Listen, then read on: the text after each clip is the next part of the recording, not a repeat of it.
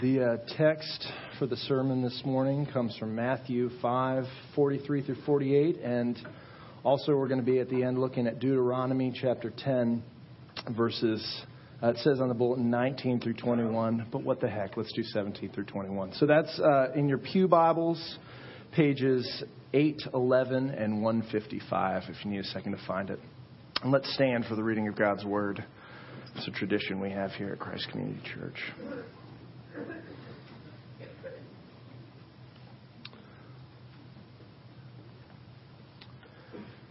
Matthew chapter 5, 43 through 48. This is our Lord Jesus speaking. You have heard that it was said, you shall love your neighbor and hate your enemy. But I say to you, love your enemies and pray for those who persecute you, so that you may be sons of your Father who is in heaven. For he makes his sun rise on the evil and the good, and says rain on the just and on the unjust. For if you love those who love you, what reward do you have? Don't even the tax collectors do the same? And if you greet only your brothers, what more are you doing than others? Do not even the Gentiles do the same? You must therefore be perfect, as your heavenly Father is perfect. Now, page 155, Deuteronomy chapter 10, starting in verse 17. For the Lord your God is God of gods and Lord of lords, the great, the mighty, and the awesome God, who is not partial and takes no bribe. He executes justice for the fatherless and the widow, and he loves the sojourner, giving him food and clothing. Love the sojourner, therefore, for you were sojourners in the land of Egypt. You shall fear the Lord your God. You shall serve him and hold fast to him, and by his name you shall swear. He is your praise. He is your God, who has done for you these great and terrifying things that your eyes have seen. It's the word of the Lord. You may be seated, and we'll take a moment to reflect quietly on God's word.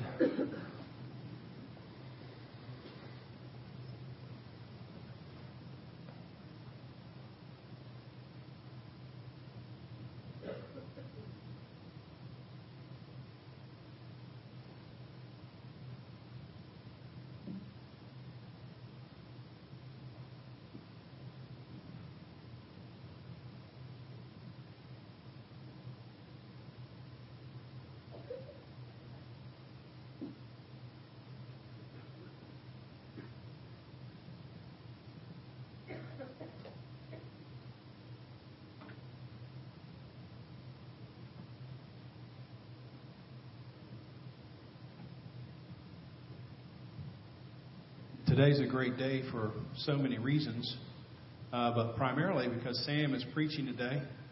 And you've heard me tell the story of Sam being in my cabin when I was the Young Life Area Director, and he has come to Windy Gap as a student from Hoggart High School. And, of course, at that point, he wouldn't have thought I was going to be a pastor, and I wouldn't have thought he was going to be a preacher. So, but it's just amazing as you watch God work.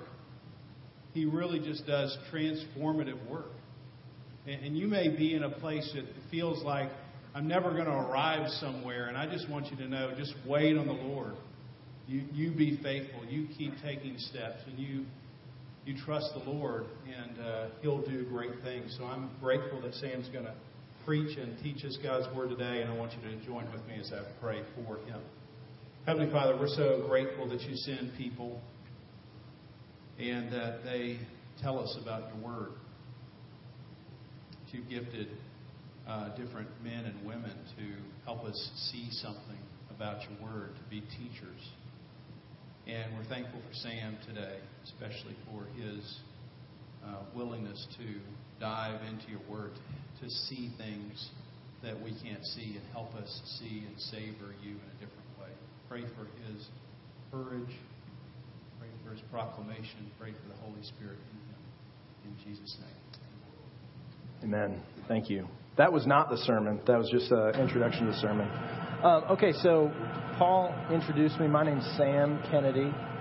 I'm at church. You may have seen me lead the music before. I'm the director of the music and also the college ministry and also community groups. And so it's appropriate this morning that we'd be taking a look at this passage from Matthew chapter 5 primarily, because this is kind of our Lord's blueprint for what Christian community looks like, especially and specifically as it relates to the way Christian community, the way our community, the way the Lord's community looks and relates at people with whom they differ, people on the outside, people who are just difficult, shall we say. So this is the season in the church where we've just gotten done celebrating Advent, where we celebrate Christ coming as the King. And we sing in that hymn we sang earlier this week, Joy to the World, let earth receive her King. And the King came as a little baby, and little babies are so sweet. And then the King grows up. And he's not a baby anymore. Now he's a man. And the King started saying some pretty difficult things. And so this is the King. A Sermon on the Mount is basically Jesus the King giving us the blueprint for his kingdom. Kingdoms, most people say, have three parts. They have a pattern, they have a power, and they have a product. So there's a pattern, there's kind of a system, there's a blueprint, there's certain kingdom values that every kingdom or culture or society has, and then there's a power with which the king or the people in charge kind of execute those plans, those patterns, and then there's a product. Culture, different types of things, different types of soils grow different types of plants. And so this kingdom that Jesus is talking about has a pattern. And primarily what we're going to be talking about is the pattern for his kingdom today.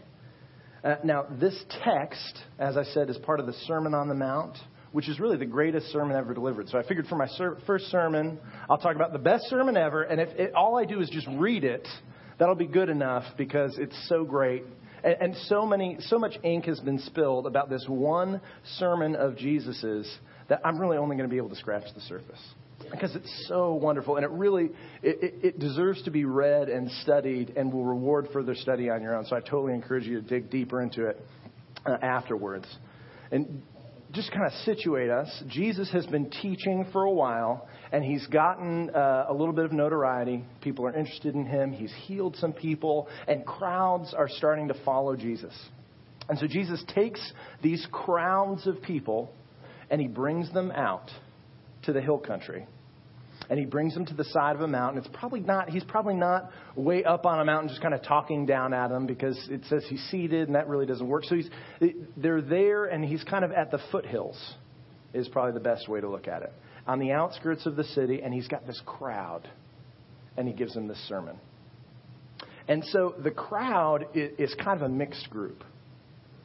You've got all kinds of different people there. You've got people who are maybe have just heard about Jesus' teaching, heard about Jesus' miracles, heard that he's a teacher with authority, heard that he's really compelling, heard that he said and did things that no one else has ever said or done. And so they're out here really just curious to check Jesus out. And then you've got other people who are Jesus' disciples that he's picked. The 12 people that he's picked to kind of say, you're going to be my team, you're going to be my inside people, and he's brought them too, and they're here. So you've got the insiders, and you've got the kind of the fringe people who are just on the outside looking in. And then you've got people like the scribes and the Pharisees. And undoubtedly, they were kind of mixed in here too. And the scribes and the Pharisees, the best way to think about them, because we don't really have people called scribes and Pharisees today. But what we do have is we have the religiously serious. Okay, every culture has religiously serious people. And in fact, every religion has religiously serious people. So that's kind of what the scribes and the Pharisees were. They were the people who, when you looked at them, you thought, whoever their God is, they take it really seriously. It's really important to them. Okay, so that's who the scribes and the Pharisees were. So you had a whole spectrum of people. But they're all here to hear Jesus. And so you got to wonder what's going on in people's hearts. What's causing them to go out there to see him? Now, I think maybe for a lot of the people, they were just sick of what passed for religious teaching in their day. Because really, the scribes and the Pharisees, that was kind of it. I mean, you had the Pharisees who were just the uber conservative, and then you had the Sadducees, which as Paul talked about earlier this week, they were just kind of the whatever you want, man. Anything goes. So they were the super open, and then you had the super closed, and people were going, certainly there's got to be something else. And then here comes Jesus, and it's like a fresh breeze just blowing through the culture. And so they're there to see him, and undoubtedly you've got some scribes and Pharisees that are there, and they just want to be kind of confirmed in their own presuppositions. They just want to go. They're really into being right. They've worked really hard at figuring everything out, and they just want Jesus to remind them that they've got it all together, which, as we see, he will totally not do. And I think even among the scribes and Pharisees, there must have been a couple people there who were just sick, who thought, surely there's got to be something more. And this Jesus, he teaches with power. And so they're there to see Jesus. And this is, so because there was this range of people there in the crowd, that means that no matter where you are here today, if you're religiously serious or if you're kind of a novice and you're just checking in and checking things out, there's something for everyone here. And everything that Jesus has to say applies to someone here. And this is a really difficult text, by the way. The Sermon on the Mount isn't just one of the greatest sermons ever preached. It's also one of the most difficult sermons ever delivered. And after Jesus preached this, some people, he really polarized a lot of people. And so what I'm not going to try to do is just shave off the rough edges and to try to make this palatable for us. But what I am going to do is we're going to try to wrestle with this together, see what God's Word says, and then ask God to speak to us through it. So let me just pray. Father, I pray you would open our hearts to receive your word. We pray to you in the name of Jesus and the power of the Holy Spirit that you give to us, that you would, by your Spirit, that you would lead us in the truth. Okay, so here in the Sermon on the Mount begins with Jesus giving the Beatitudes, which are if you've ever heard the Sermon on the Mount before, it's the blessed are these. So the blessed are the meek, blessed are the poor. Blessed are you when people revile you and persecute you and accuse you of all sorts of things because of me. So those are the blessed are those. And then Jesus follows up the Beatitudes, the blessed are yous, with 7 commands. And in these section of 7 commands, this is basically where he corrects some of the common misinterpretations of the Mosaic law. God's law had been around and people had been teaching about it. And in the process of it being taught and teach, little bits and pieces had been shaved off and little bits and pieces had been added to it. And so this is Jesus giving commands and basically clarifying what God's word actually says. And he begins each command with a sentence that sounds something like, you have heard it said, or you have heard teachers say, hey, there's people around here that are saying this, but I say, and then he gives his command. Now, what Jesus is doing, now, even though he's speaking to all kinds of different people, when he's given these commands, he's basically calling out the religious people. So we got to understand that. And so if you're not a religious person, this is really exciting for you, because what else is more fun than to hear someone be told how wrong they are if you disagree with them? But if you are a religious person, which I think for our church, we take theology seriously. We take doctrine seriously. In the scope of our culture, most of us here, if you're in this room, you're probably a religiously serious person. So Jesus is talking to you today. And he's saying, hey, there's a way that people think about how to relate to God. There's this attitude about what God desires from people. There's this attitude that's kind of in the air about what true religion looks like. And I'm going to tell you, there's a way that seems right to man, and it leads to death. So watch out for the yeast of the scribes and the Pharisees. That's what he's going to say.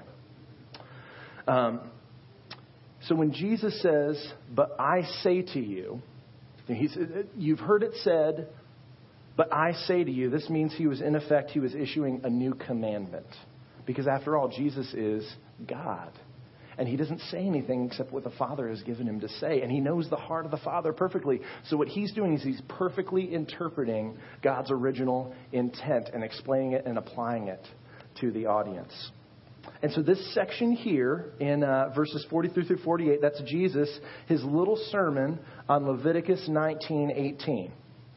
And Leviticus 19:18 is part of God's law where God says to his people, the Israelites, his special community, that he has kind of called out for his own purposes to be a special people for him. He said, do not seek revenge or bear a grudge against anyone among your people, but love your neighbor as yourself. I am the Lord. That's what God says. And so this is Jesus explaining what that verse means. So there's a sermon about a sermon. And he doesn't give this sermon as advice. He's not like the scribes and Pharisees. This isn't just his opinion. This is Jesus' command. He knows what this means. So he's restating and explaining the command to love your neighbor. And what exactly does it mean to love your neighbor as yourself? And so we're going to ask 3 questions of Jesus' command. First, who should we love? Second, why should we love them? And 3, how can we possibly love these people? So first, who should we love?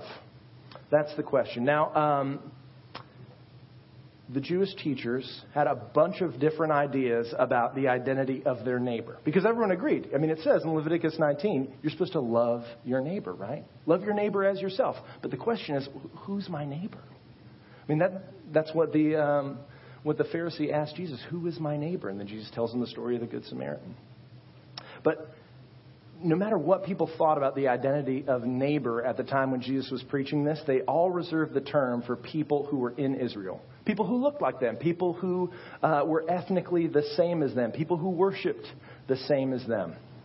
And you can imagine this, right? Because if you spend all your time with people that look like you, with people that believe like you, with people that have the same culture that you do, with people who don't rub you the wrong way at all, you start to think, well, these are my neighbors. These are my people, right? I mean, if you were a Pharisee, if you were part of the Jewish community, you went to Jewish restaurants. If you listened to music, you listened to Jewish music. If you went to the movies, you watched Jewish movies, or at least movies that people kind of made and tried to market to Jewish people and pretend they were Jewish movies. You know, and so you spend all your time. If you go out to eat, you'd go to a Jewish restaurant. You go to the Jewish grocery store and you see all your Jewish friends. And so you could see in your little circle, it starts to seem like, well, these are my people. Aren't these the only people? Is all these people that I'm interacting with all the time? And so it started to become that anyone who is different, a Gentile, a Samaritan, maybe a less conservative Jewish person, they just became other and different. They became the enemy. And so listen to this is a lesson that was taught by the Pharisees around the same time. It shows you just how much they'd kind of twisted God's original intent here, how kind of inward focused they had been. This is what they would say. If a Jew sees a Gentile fallen into the sea, let him by no means lift him out. For it is written in the law, thou shalt not stand against the life of your neighbor. But that man is not your neighbor. So let him die. He's not your neighbor. Don't worry about him. Can you believe that? This is the culture that Jesus was speaking into. And so for us, I just think maybe when Jesus is saying love your enemy, that word enemy might not really be helpful for us, because when we think of enemy, we think of like a combat situation or someone who wants to do you physical harm. And so maybe it would be better to say, Jesus is saying, love the outsider. Love the person that's different. Love the person who's wrong. The person who you think is just wrong. The person that you go, what is wrong with that? Why do they believe that? Why do they do that? Why do they live that way? The person who you just really disagree with. Jesus is saying, that's the person you're supposed to love. That's the person you're supposed to pray for. And if you'll notice here, Jesus is not saying that if you believe in him, if you're part of his community, that you won't have enemies. He's assuming you will have enemies. And in fact, in the Beatitudes, in the beginning, he says that the really special ones, the really blessed ones in his kingdom are the ones who are insulted and persecuted. The people who have enemies because of Jesus, those are the really blessed ones. So Jesus is saying, hey, if you follow me, you're going to have enemies. But the thing that's going to set you apart from everyone else is the way you look at your enemies, that you're not going to approach them as enemies. That even if they look at you and they say, man, that guy, he's my enemy. Those people at Christ Community Church, they're probably my enemy. That you'd think, how can I do good to them? How can I bless them? How can I totally confuse them by the way that I approach them and by the way I extend hospitality to them? It doesn't mean you won't have to disagree with people.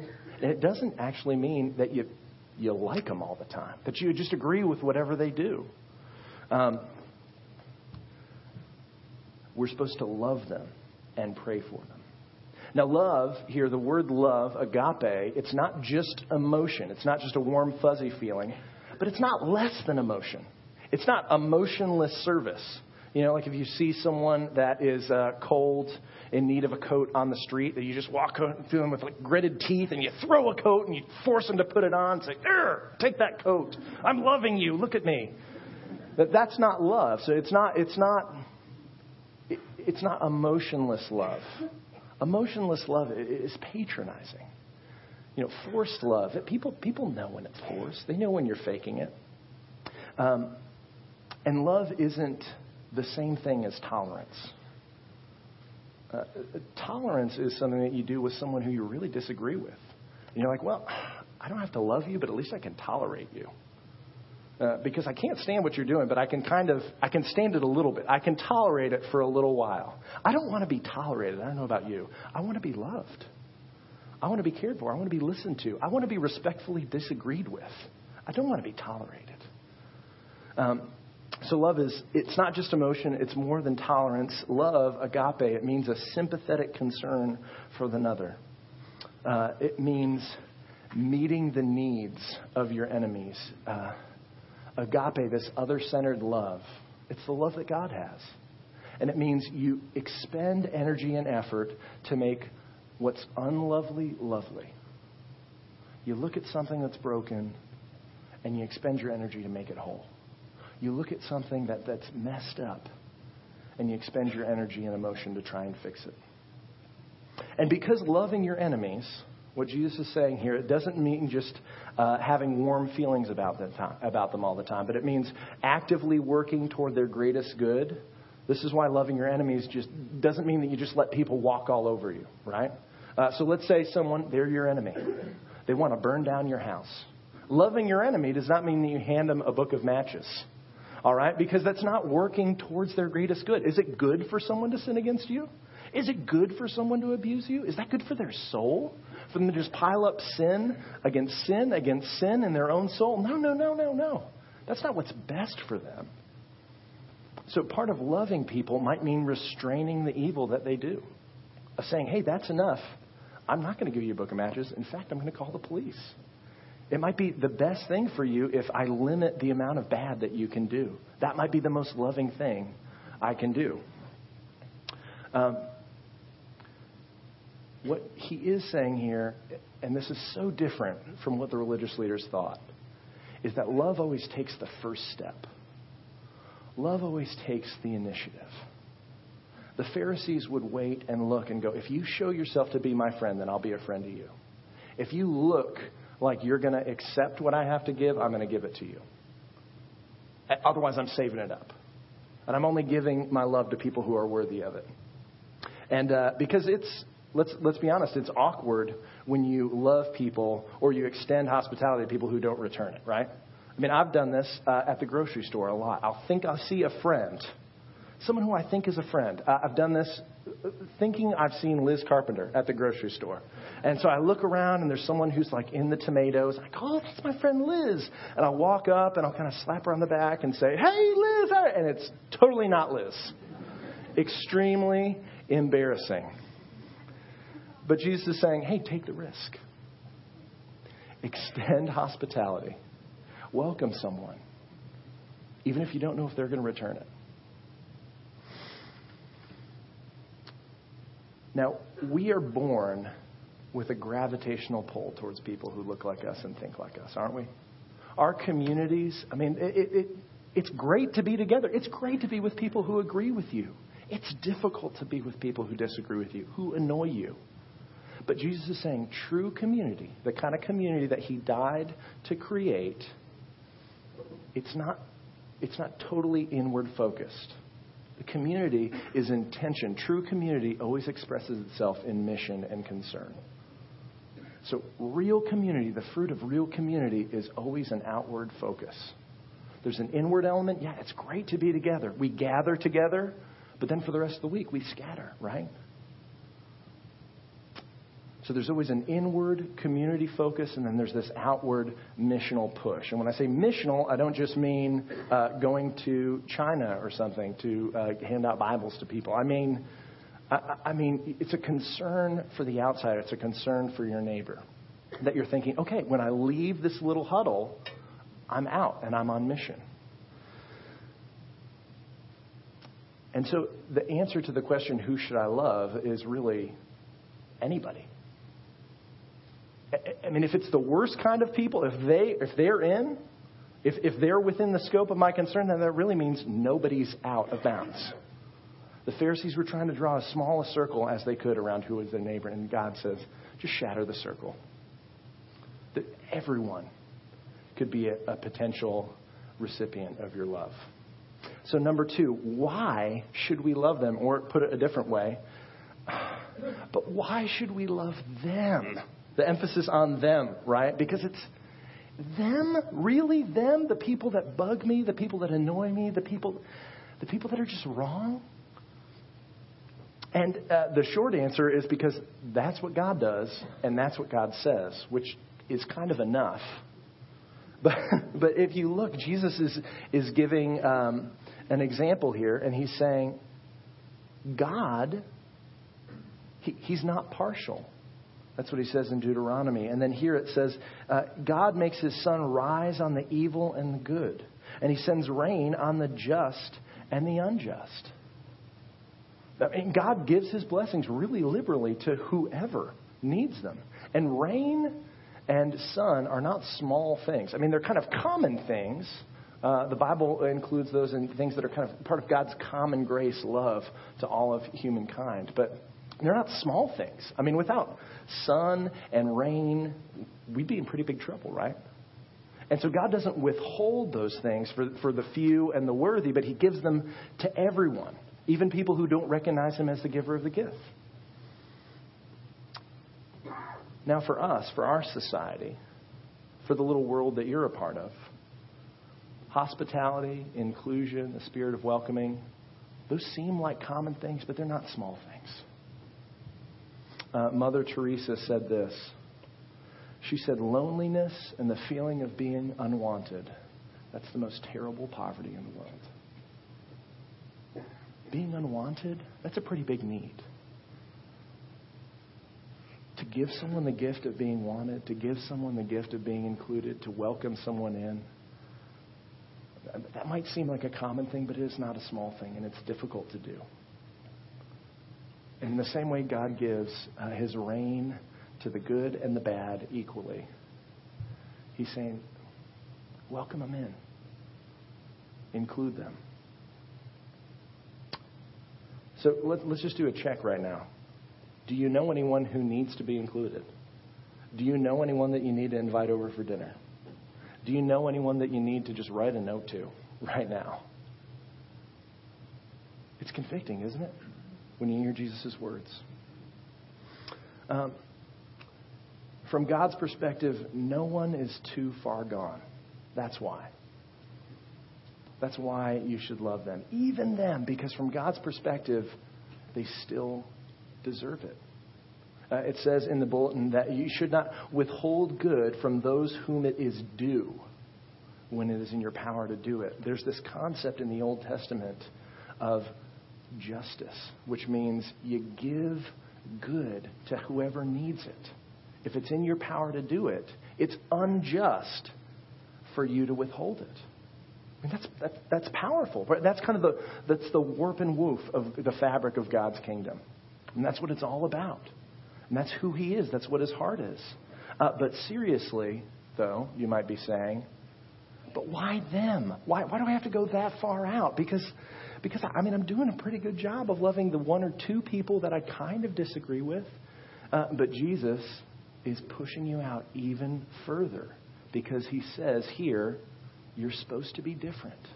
If you're my people, if you're part of my community, you're supposed to be different. Look, if you love those who love you, what reward do you have? Big whoop. You love those who love you.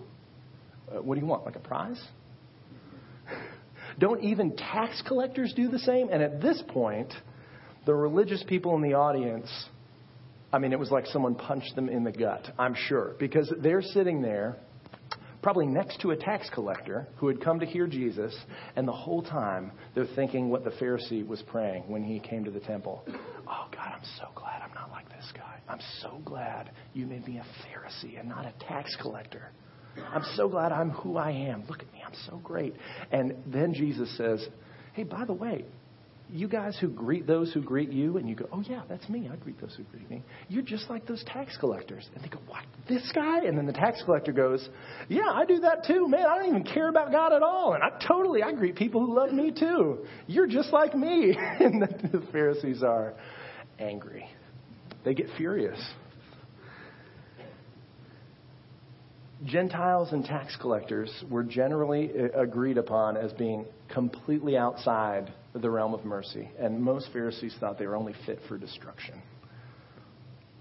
And he's saying, if you greet only your brothers, what more are you doing than others? Don't even the Gentiles do that? And this is what I love about our church. Part of our liturgy is that we have a time to greet people. I love that. I love that about our church. In ancient churches, they would call this, and in more liturgical traditions, they call it the passing of the peace. And so there's this idea that you welcome people in and you bless them. I went to this church in college, and it was so fun because it felt like at that church there was a competition to see how many people you could meet in that one little 30-second span. And I knew that if I was there and I was part of the community, it was my job to do the same. So you would look around and go, I haven't seen that person before. I'm going to go meet him. I'm going to go say, peace be with you. I'm going to go bless them. I'm going to extend hospitality to them. I'm going to ask them their name and look them in the eye and speak to them, which again seems like a common thing, but is huge. To give someone a human touch, a shake of a hand, a hug, that's a big deal. Jesus is saying, hey, listen, if you reserve your best greetings, your hugs,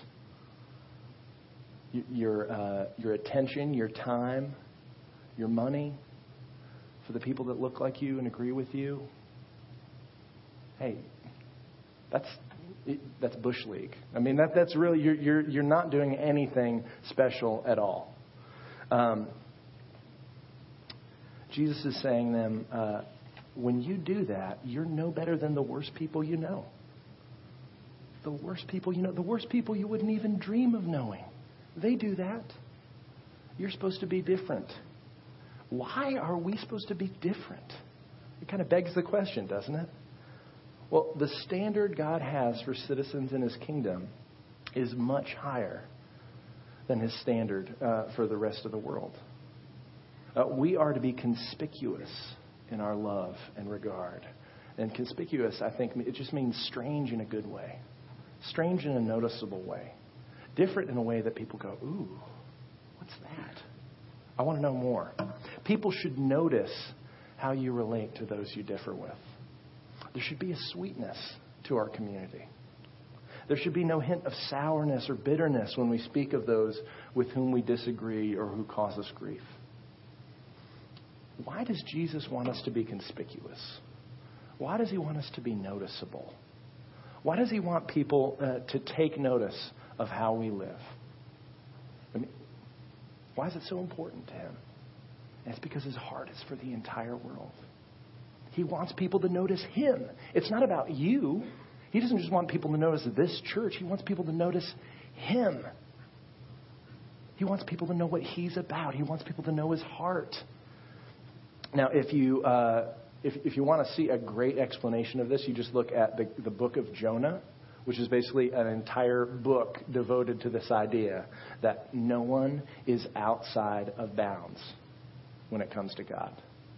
That literally anyone could turn and know him and follow him. And this is what happens. God calls Jonah to Nineveh, which is a city in Assyria, which was just an evil place. And they killed God's people. They enslaved God's people. And God says to Jonah, go and preach to Nineveh. And tell them, I'm coming. Tell them I'm coming in judgment. And Jonah does not want to go. And there's a little delay that involves a fish. And then he goes to Nineveh and he preaches to them, probably the worst sermon that's ever been recorded. Maybe the second worst now that's ever been recorded. And he preaches to them. And he just says, hey, listen, guys, God's going to burn this city down because y'all are bad. Y'all are awful. God's going to burn this city down. So get ready. And then the king of Nineveh goes, oh, man, there is a God. And he's come up against us, and we're not on his side. Let's switch around. Let's repent. Let's get on his side. And everyone in the town repents, and God embraces them. God doesn't judge them. God relents. And Jonah, as outside of the city, and he sees that God hasn't sent just raining sulfur down on this wicked city, and Jonah's angry with God. And he's just kind of having a little pity party outside the city. And he goes, God, I knew it. I knew that if I preached to them, that you would cause them to turn and that you'd give them a heart of repentance and then you'd relent. Otherwise, you wouldn't have sent me in the first place. God, I can't believe that you forgave those stupid Ninevites. Those people, right? And God says this. It's so wonderful. God says, there are 120,000 people in that city who don't know their right hand from their left. Plus, there's animals. How could I not love that great city? How could I not take pity on them? That's the heart of God. He's saying, these people, they don't know. They don't know their right hand from their left hand. How could I not take pity on them? Now, the point of this sermon, and the point of the Sermon on the Mount, is not just to preach some kind of do-better Christianity. All right? It's not just to say, okay, pull up your bootstraps. You need to do better. Right? Because that kind of do-better mentality was exactly what the Pharisees preached. They thought, okay, if I do better, if I just climb the rungs of the religious ladder, I'll get to be good enough, and then God will bless me.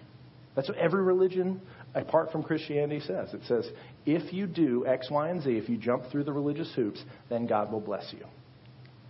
But the point of the Sermon on the Mount is this. We do need to do better. And guess what? It's too hard. It's too big. God's standard is too great. It's too high. And the world is too broken. And it's not just the brokenness outside. It's in here too. Because when you hold God's standard up, when you see what his law really means, it's just too hard. And the people said to Jesus, they said, this seems impossible.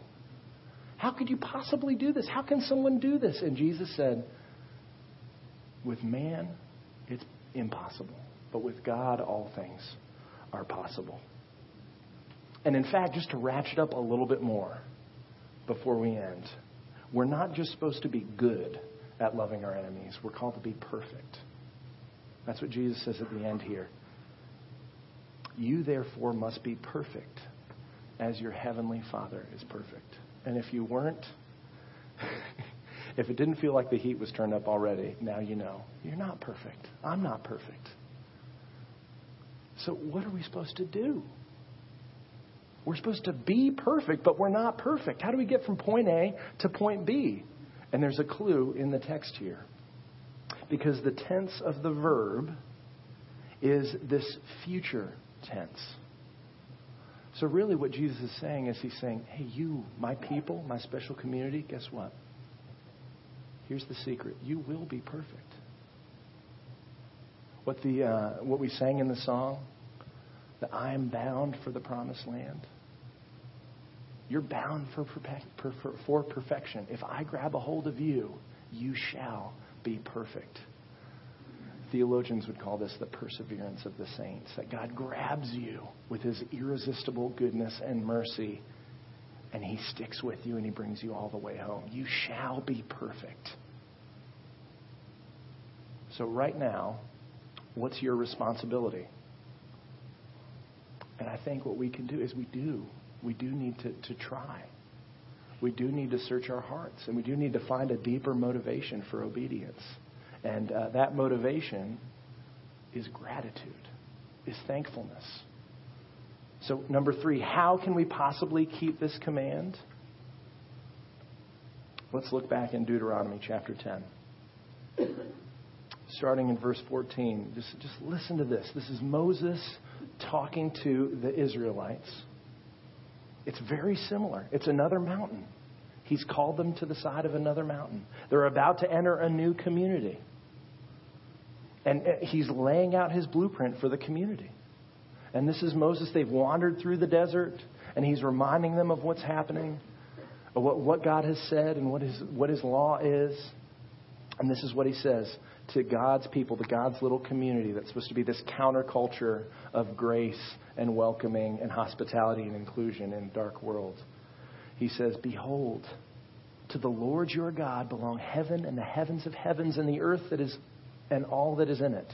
God has everything. He doesn't need anything. Yet the Lord set his heart in love on your fathers, and he chose their offspring, you above all peoples, as you are this day.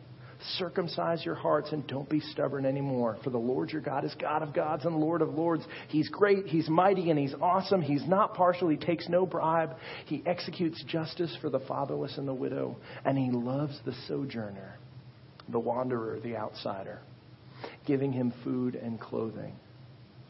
You shall love the sojourner, the outsider, therefore, because you were sojourners. You were outsiders. You were aliens in the land of Egypt. You shall fear the Lord your God. You shall serve him and hold fast to him, and by his name you shall swear. How can we do this? Well, you got to let God's law do its work on your heart, to where it brings you to the point where you realize, you know what? Those people that I thought are the worst, I'm the worst. I'm the worst of all sinners. God, I need God's mercy. God, I need you. That's the one thing the Pharisees lacked. They thought that all they needed to do was just do what was in their power to do. But this is what Augustine says. He knew, St. Augustine knew that there was nothing good in him. And he said, God, give me what you command, and then command whatever you will.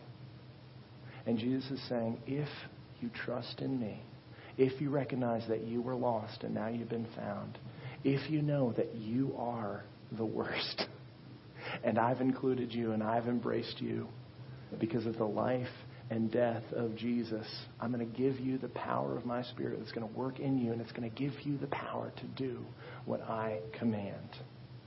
So remember.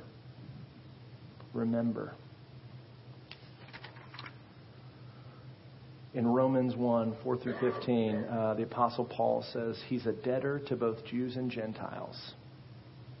He's in debt to every kind of person. He's a servant to every kind of person. And the author, Pastor David Platt, says, he kind of paraphrases it like this. He says, every saved person this side of heaven owes the gospel to every lost person this side of hell. We owe it to him. We owe it to him to welcome him, to bring him in, to build bridges of friendship. God's love is so good, we have to let people in so we can give it away. So for us, a few applications. Who around you needs love? Whose name, whose face popped up into your head? Who do you disagree with?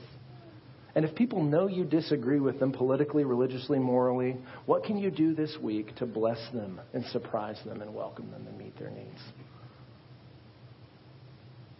Does your circle of friends, number 2, your community group, the Christians in your neighborhood, whatever little Christian society you have, maybe it's just the Christians that you work with. Maybe it's just a couple believers that you know when you have an email chain together. That's like the least community I could think of. Is your community all about yourselves, or are you on the lookout for others on the outside so you can bring them in? Is it all community and no mission, or is it community that breeds mission, that breeds a regard for the outsider? And last, do you see your own need for God's mercy? Are you aware that you just don't measure up?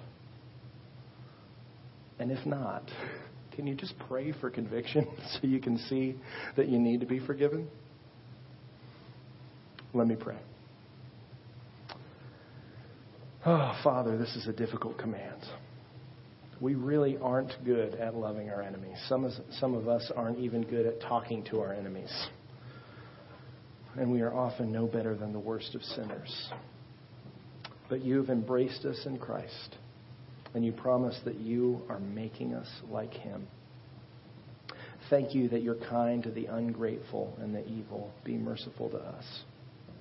And Father, give us your Spirit so that we can be merciful to others. And Father, for those of us who don't know you, would you give us eyes to see your goodness and courage to receive your forgiveness in Jesus? We pray in his name. Amen.